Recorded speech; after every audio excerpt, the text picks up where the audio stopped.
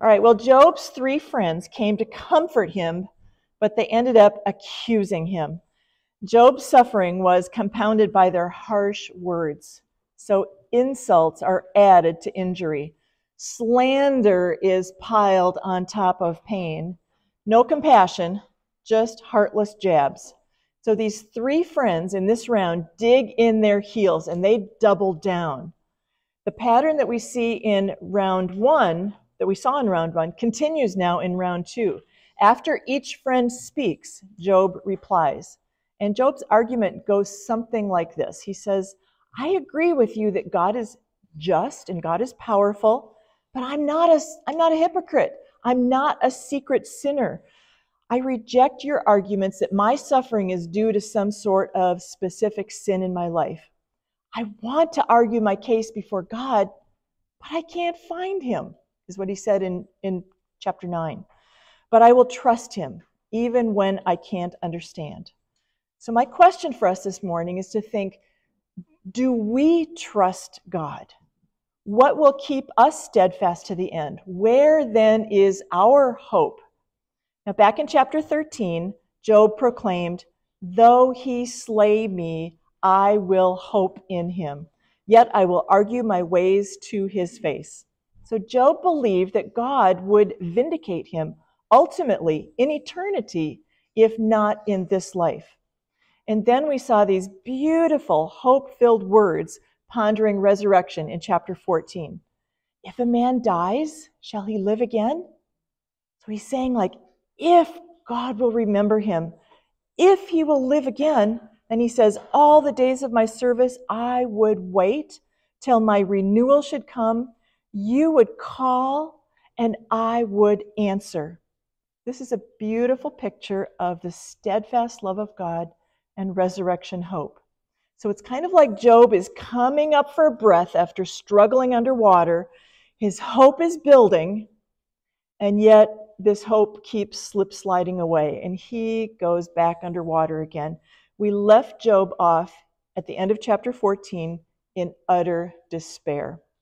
But even then, we see his steadfastness. He has refused to curse God. I read Psalm 42 this week, and I thought of Job. It begins famously like this, as a deer pants for the water. You know that one? This is what it says, when shall I come and appear before God? My tears have been my food day and night, while they say to me all the day long, where is your God? These things I remember as I pour out my soul. Why are you cast down, O my soul, and why are you in turmoil within me? Hope in God, for I shall again praise him, my salvation and my God. Would you join me in prayer as we get started? Lord, when we are cast down, when we are in turmoil, when we are in tears, would you, the God of all hope, remind us of your goodness and your steadfast love, your kind purposes and your grace. Please give us eyes to see you as we walk now through Job chapter 15 through 21. And we pray this in the precious name of our Savior and Redeemer, Jesus. Amen. So first, we're going to walk through some chapter summaries rather quickly, watching for some highlights of hope and some lowlights of despair. Kind of like when you ask your family member at the dinner table, tell me your highs and lows for today. We're going to see how these chapters point to Jesus, and that's the second part of this message. So is Job 15 a lot of hot air? Eliphaz begins his second speech by accusing Job of eating wind and then belching hot air. He's saying, Job, your words are not wise. Your words are wind. They're useless. They're sinful. You may think that you know more than us, but you are all wrong, and you do not fear God as you claim. You're doing away with the fear of God. Your own mouth condemns you, and not I. And then he asks 10 rhetorical questions in his quest to ridicule Job. I found it ironic that in verse 8, do you see what he asks there? Have you listened in the counsel of God? Well, we did get to listen in, didn't we, in chapters 1 and 2? And we know about that conversation between God and Satan. We know that Job is not suffering because of his sin. Now, Eliphaz goes on to tear into Job, calling him abominable and corrupt, a man who drinks injustice like water, in verse 6. And the end result is described vividly in the rest of the chapter. The wicked suffer throughout their life. His aim is to get Job to see himself, own up to his sin, and repent. And Eliphaz is so focused on winning the debate that he doesn't even consider that his counsel does not apply to Job, but he's in full-on attack mode. And then in Job 16 and 17, we see Job's response. Job begins his reply with some verbal attacks of his own, claiming that the three friends are miserable comforters. What an oxymoron! Their attempts to comfort him result in more misery. And so Job asks, when are you going to cease with all the hot air, the worthless words? He says in verse 3. He says, shall windy words have an end? Or what provokes you that you answer? The more you talk, the more pain you inflict. And they have many windy words, which is what Eliphaz accused Job of in his previous speech. I think Job could have punched Eliphaz in the face. He doesn't, but he comes close. In verse 7, Job expresses how exhausted he is. And once more, he laments. He feels that God has turned against him. He's done all he can think of to do. Verse 16, he's repented of anything he can think of. He's spiritually drained, without hope, because he feels that God is against him. And yet we see a glimmer of hope in the midst of the despair and his tears. And perhaps you know what it's like to experience that despair one day, feeling alone in your suffering, discouraged in the darkness, and then to experience renewed hope and faith in God the next day. Now in verse 19, he said, even now, behold, my witness is in heaven, and he who testifies for me is on high. Now back in chapter 9, verse 20, Job longed for an arbiter. You remember that? Someone that would bring Job and God together, to reconcile them, to bring them back into a relationship. And here, he's confident of the one in heaven who will speak up for him. And oh, sisters, on this side of the cross, we know that there is one mediator between God and man, the man Christ Jesus, who gave himself as a ransom for all. That's 1 Timothy 2:5. It is Jesus who is interceding for us at the right hand of the Father. Now, Job's hope doesn't last long. At the end of chapter 16, he's talking about his impending death. And then the rest of Job's response in chapter 17 focuses again on how hopeless he sees his situation. He is full of despair, and he hopes that his friends will not have the last word. He asks in verse 15, where then is my hope? Who will see my hope?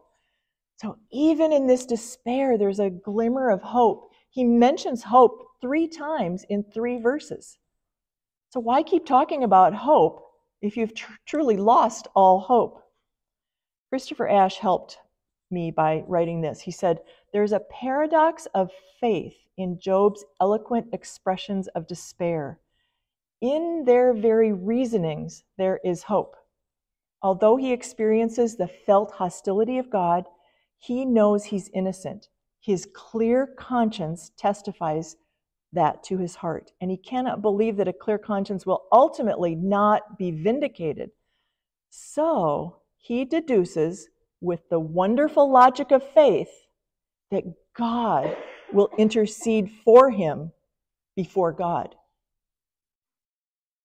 Now in Job 18, we hear from Bildad. Bildad launches into a scathing response with 4 rhetorical questions. My paraphrase is this: oh, Job, close your mouth. Watch what you say, because we are not stupid cows. Stop thinking that the world revolves around you. Okay, cows is in there. cattle, right? So apparently Bildad is desperate to convince Job that his theology is right. So he resorts to fear tactics now. Terrible things happen to the wicked who do not repent. Bad things happen to bad people, period. So his message is the same. He only changes the metaphors. So this chapter paints a portrait of hell that is terrifying and true. Hell is all the things that Bildad preaches. It is a horrible place of total darkness, eternal torment for the wicked who have not repented. But Bildad is wrong. We know that from the end of the story. God says he's wrong. Why? Because he is misapplying this truth to Job, who is not wicked. And God does not fit into a tight little box. He doesn't operate with fixed mathematical formulas like do bad, get bad. He's not a predictable, deistic, robotic ruler.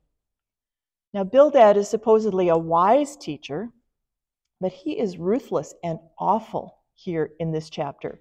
In verses 14 through 20 of chapter 18, he tells Job what Job already knows.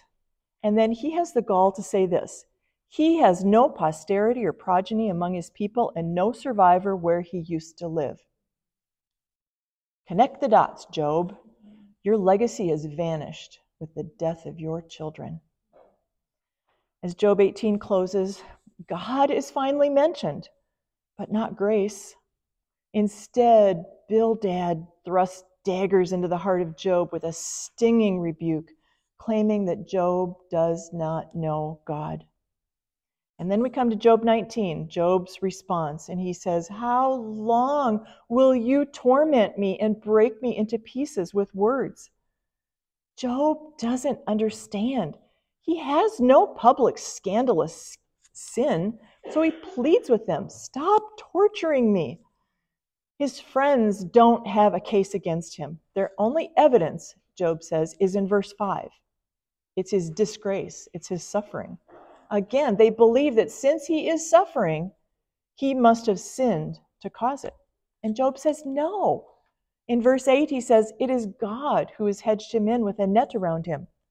And in verse 9, God has stripped him of his dignity. In verse 10, God has broken every aspect of his life, so he has nothing left. His hope is gone, pulled up like a tree. Job feels God's wrath, verse 11, and he believes that he is under attack from God and his armies in verse 12. And if God is your enemy, how can you have any hope that he is going to come to your rescue? Job describes his physical pain as well. He's literally skin and bones, in verse 20. And he's been abandoned by everyone closest to him. He begs for mercy and compassion from his friends. He says, "Have mercy on me, have mercy on me, oh my friends, for the hand of God has touched me." He's saying, why do you feel the need to wound me more? Isn't God's affliction enough? Isn't my physical suffering enough for you? Why do you feel the need to make things worse for me?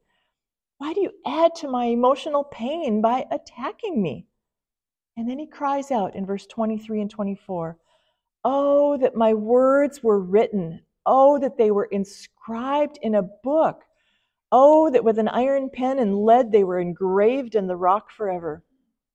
So Job thought he would die soon and that no one would remember him, that his horrible friends would write on his tombstone, "Here lies Job, the scumbag who got what he deserved. No way he's going to rest in peace." Well, we know that he was not wicked as charged by Bildad. He longed for vindication, to have a written record of the truth that he was blameless and upright, a man who feared God. And I guess the sheer fact that we are doing this study on the book of Job is testimony to his desire being fulfilled. Then, despite having just said a few verses back in verse 10 that God had yanked up like a tree any hope he had left, we see this fresh little sprout popping up through the darkness. In the middle of his despair, we see some hope emerging. Did anybody hear the strains of Handel's Messiah here? Some have argued that this might be one of the most recognizable verses in the Bible. Why don't you read it out loud with me? For I know that my Redeemer lives, and at the last he will stand upon the earth. And after my skin has been thus destroyed, yet in my flesh I shall see God, whom I shall see for myself, and my eyes shall behold, and not another. My heart faints within me. So people living before Christ had little clear revelation of what happens after death. Job was not thinking about Jesus' death and resurrection and the hope that that gives to us. Although he didn't understand fully, though, he did believe that one day he would see God and he would be vindicated. What an amazing faith. He was longing for an arbiter, a mediator, his Redeemer, and we know that that is Jesus. And more on that in a few minutes. Let's finish Job 20 through 21. Job has pleaded for mercy from his friends, and now he ends his response with a warning. Stop harassing me with these false accusations, or you might face God's wrath. One commentator said, this is one of the few times that Job pushes back against his friends by bringing into view the judgment of God. In other words, not only are the friends wrong, but they are doing great spiritual harm to Job and to the cause of God, for which they will yet pay the consequences. So Job still wants to hear from God, but instead he gets more zingers from Zophar. Chapter 20. Now Zophar speaks for the second and the final time, and mercifully he appears to be running out of words.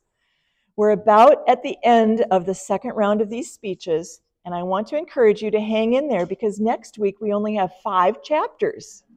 Okay? Zophar does not acknowledge Job's hope for a redeemer. He does not budge from his understanding of how God works. He keeps singing the song that never ends. It just goes on and on, my friend. Did your kids sing that when they were little? Well, Zophar is terrifyingly right that God has ordained punishment for the wicked. That is ultimately, unless we repent, that is our destiny. But he, like his comrades, draws the wrong conclusions about Job. You saw in your lesson this week that Jesus himself warned of the dangers of sin and the judgment of God. But we also need reminders of God's grace for us as sinners and sufferers. Sisters, we need to remember that Paul did not put a period after, in Romans 6:23, the wages of sin is death, period. That is absolutely true, but it goes on, doesn't it? What is the rest of the verse? But the gift of God is eternal life through Christ Jesus, our Lord. So cling to that. Now, Job 21. His so-called friends have insulted him, they've scorned him, they've doubted him. Will Job be providing more fuel for the fire, more words for his friends to mock?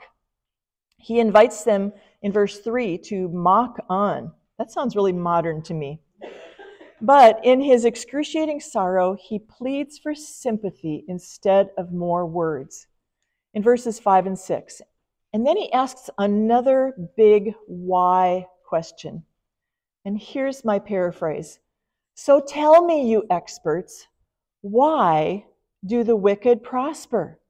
Can't you see that many of them live long and happy and comfortable lives, appearing to be getting away with their sins? Everyone can see that. Christopher Ashe said, it is utterly stupid and deeply hurtful to suppose that we can deduce from someone's situation in this age the true state of his or her heart. A bad person may enjoy a good life, and a good person may suffer the pain of a bad life. Only the end will reveal the heart. So we live in a broken world still, a very sad world in which we sin, we are sinned against, we grieve, we suffer. Job had lost everything, all of his stuff, all of his children, and his health. But in his laments, we get a hint that perhaps the most painful thing to Job is how he feels that God has forsaken him. You remember how Satan had accused the Lord of keeping a hedge of protection around Job? I think this is one of the things that points us to Jesus. And you have a chart in your handout that has a comparison here. You remember what Satan accused the Lord of doing? He said, you surround Job with blessings. Of course he'll love you. Remove those blessings and he will curse you. And so now we've seen wave after wave of tragedy now destroy that hedge of protection that was around Job, to the point where Job is now viewing that as a prison or a net. He feels walled in. And then in chapter 16, verse 7, he says, God has worn me out and shriveled me up. This is a picture of what Jesus did for us in the incarnation. Leaving the comforts of heaven, being born of Mary, no more hedge around Jesus.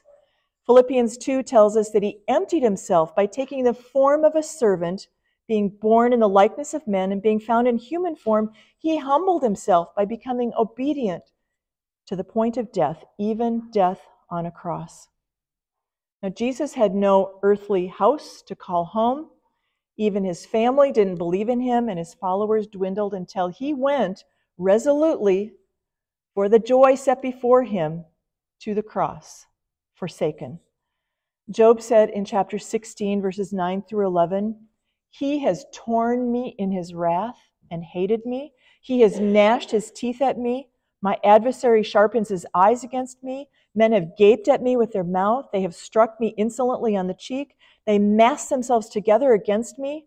God gives me up to the ungodly and casts me into the hands of the wicked. Doesn't this sound like Jesus? The Roman soldiers hurled mocking abuse at him. They beat him. They slapped him in the cheeks. The Gentiles and the Jews massed together against him. Job says, he has set me up as a target.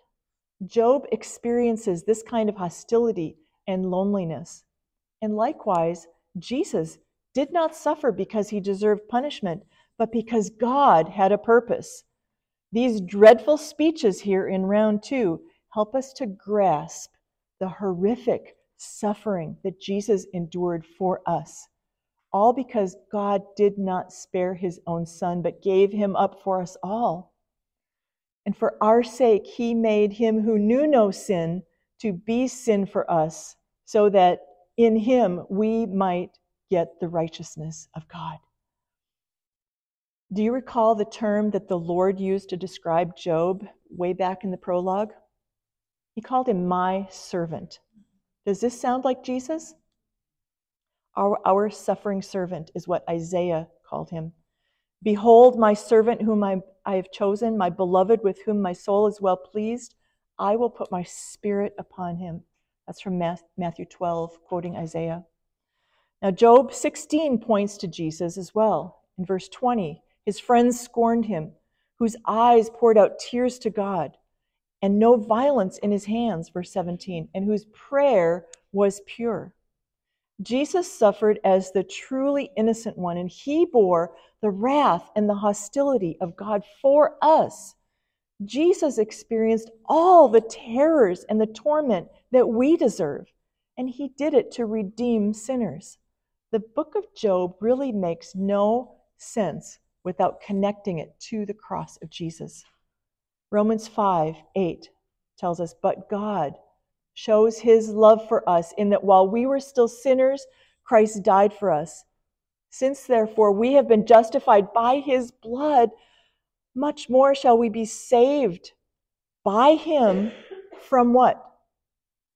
From the wrath of God. And that's Job's hope. Remember, he was hoping that God would intercede for him before God.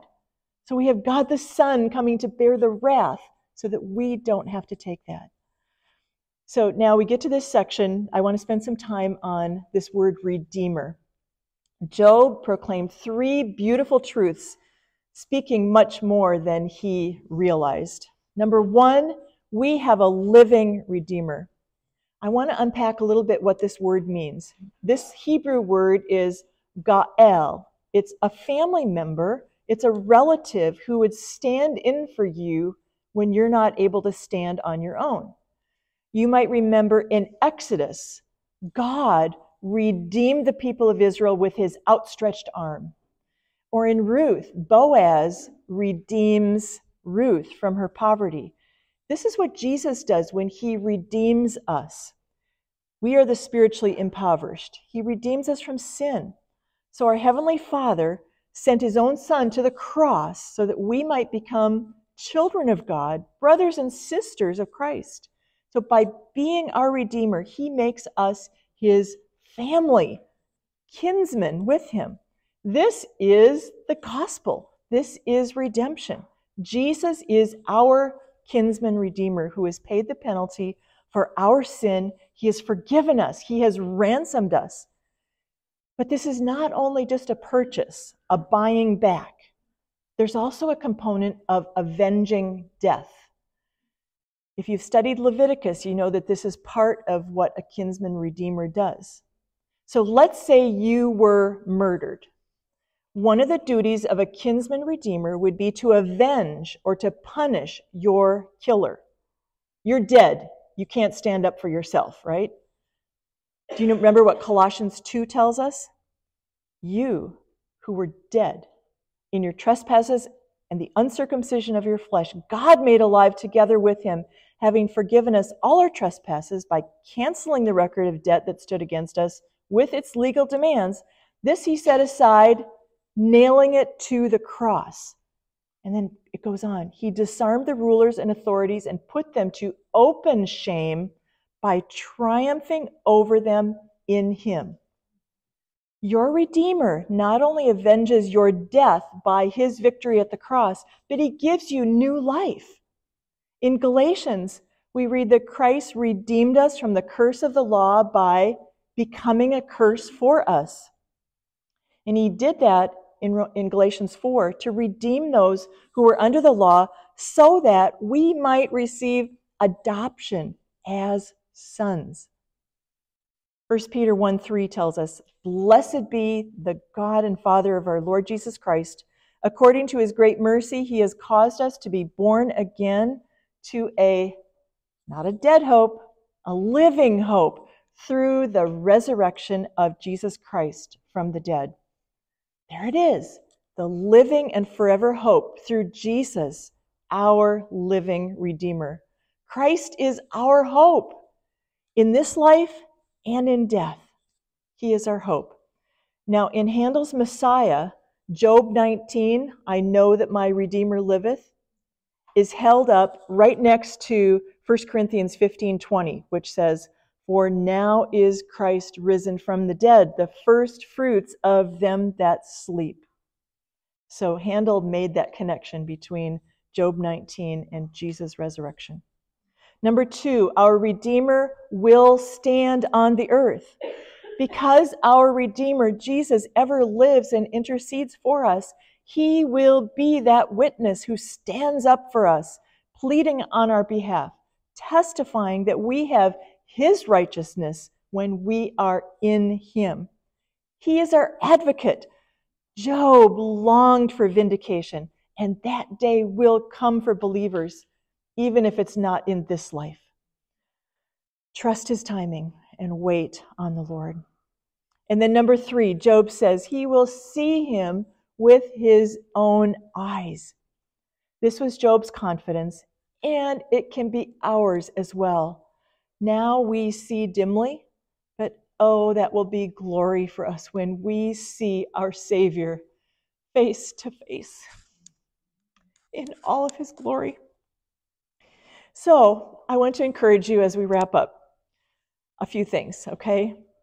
Embrace God's sovereignty in suffering. Strengthen your heart by reminding yourself that nothing happens to us except what God sends for his good purposes. God is not only sovereign, but he is good, he is kind, he is wise, he is loving. J.I. Packer said, to know that nothing happens in God's world apart from God's will may frighten the godless, but it stabilizes the saints. And Randy Alcorn wrote, our sovereign God weaves millions of details into our lives. He may have one big reason or 1,000 little ones for bringing a certain person or success or failure or disease or accident into our lives. His reasons often fall outside our present lines of sight. If God uses cancer or a car accident to conform us to himself, then regardless of the human, demonic, or natural forces involved, he will be glorified. And then number 2, accept that we may never know the whys of our suffering. Although we got a glimpse behind the heavenly curtain, Job never knew the rest of the story. As believers, we know that our suffering is not owing to God's wrath. Jesus, our Redeemer, took God's wrath on himself when he died on the cross. There is no condemnation to those of us who are in Christ. So whatever God's purpose is, trust him. Paul wrote, for we were utterly burdened beyond our strength, that we despaired of life itself. Indeed, we felt that we had received the sentence of death. Now listen for the purpose. But that was to make us rely not on ourselves, but on God who raises the dead. He delivered us from such a deadly peril, and he will deliver us. On him we have set our hope that he will deliver us again. That's 2 Corinthians 1, verse 8. God wants us to trust in him completely. He is the one who raises the dead. And like Job, we can say, I know my Redeemer lives and I will see him. So whatever our trials, would we say with Paul, so we do not lose heart. Though our outer self is wasting away, many of us are getting older, our inner self is being renewed day by day. For this light momentary affliction is preparing for us an eternal weight of glory beyond all comparison. So number 3, trust his heart. I think this is so closely related to the why questions that we have. Is God for me or against me? I think we all know the correct Sunday school answer to that, right? Well, of course he's for us. We can quote Romans 8:28, right? He works everything together for our good, even our failures. Pastor Nick encouraged us on Sunday. He said, have you ever thought of Romans 8:28 in light of your own sin problems? For those who love God, all things, and he said, I think that means all things, work together for good for those who are called according to his purpose, which means that even when you stumble in unbelief, the Lord who has ordained your salvation will redeem that failure for his glory and for your good. So trust his heart. God truly is for us. He will hold you fast. You are not alone. Job felt forsaken in his suffering. Perhaps you feel alone. God will hold you steadfastly. Our living Redeemer, our sovereign Savior, will sustain us and keep us. He who began a good work in you will bring it to completion at the day of Jesus Christ. Philippians 1:6. If God has called you, he will keep you. He will cause you to endure steadfastly through suffering, all through his all-sufficient grace. That's a gift of grace for us. So cling to God's promises. He will never leave you or forsake you. He will strengthen you. He will help you. He will uphold you. He has all authority, and he's promised to be with us to the end. And he does work everything together for good. And so lastly, comfort others and extend the grace of Jesus to them. Job said in chapter 16, verses 4 and 5, that if the tables were turned, his words and actions would be the opposite of his friends. He would bring strength and encouragement to the suffering rather than treating them like enemies. We also see this wonderfully displayed at the cross, where in dying, Jesus cared for his grieving mother. Paul wrote in 2 Corinthians 1:4, "Comfort those who are in any affliction with the comfort with which we ourselves are comforted by God. For as we share abundantly in Christ's suffering, so through Christ we share abundantly in comfort too." Let's pray. Father, thank you so much for this book. Thank you for your purposes in Job's life and for keeping him steadfast in suffering. Thank you that you, just like the people of Israel out of the Exodus, you have led in your steadfast love the people that you have redeemed. You have guided them by your strength to your holy abode. Thank you for sending your precious Son, Jesus, to redeem us. Thank you for giving us hope because of Jesus, everlasting life with Jesus, who is our only hope in life and in death. And we pray this in Jesus' precious name. Amen.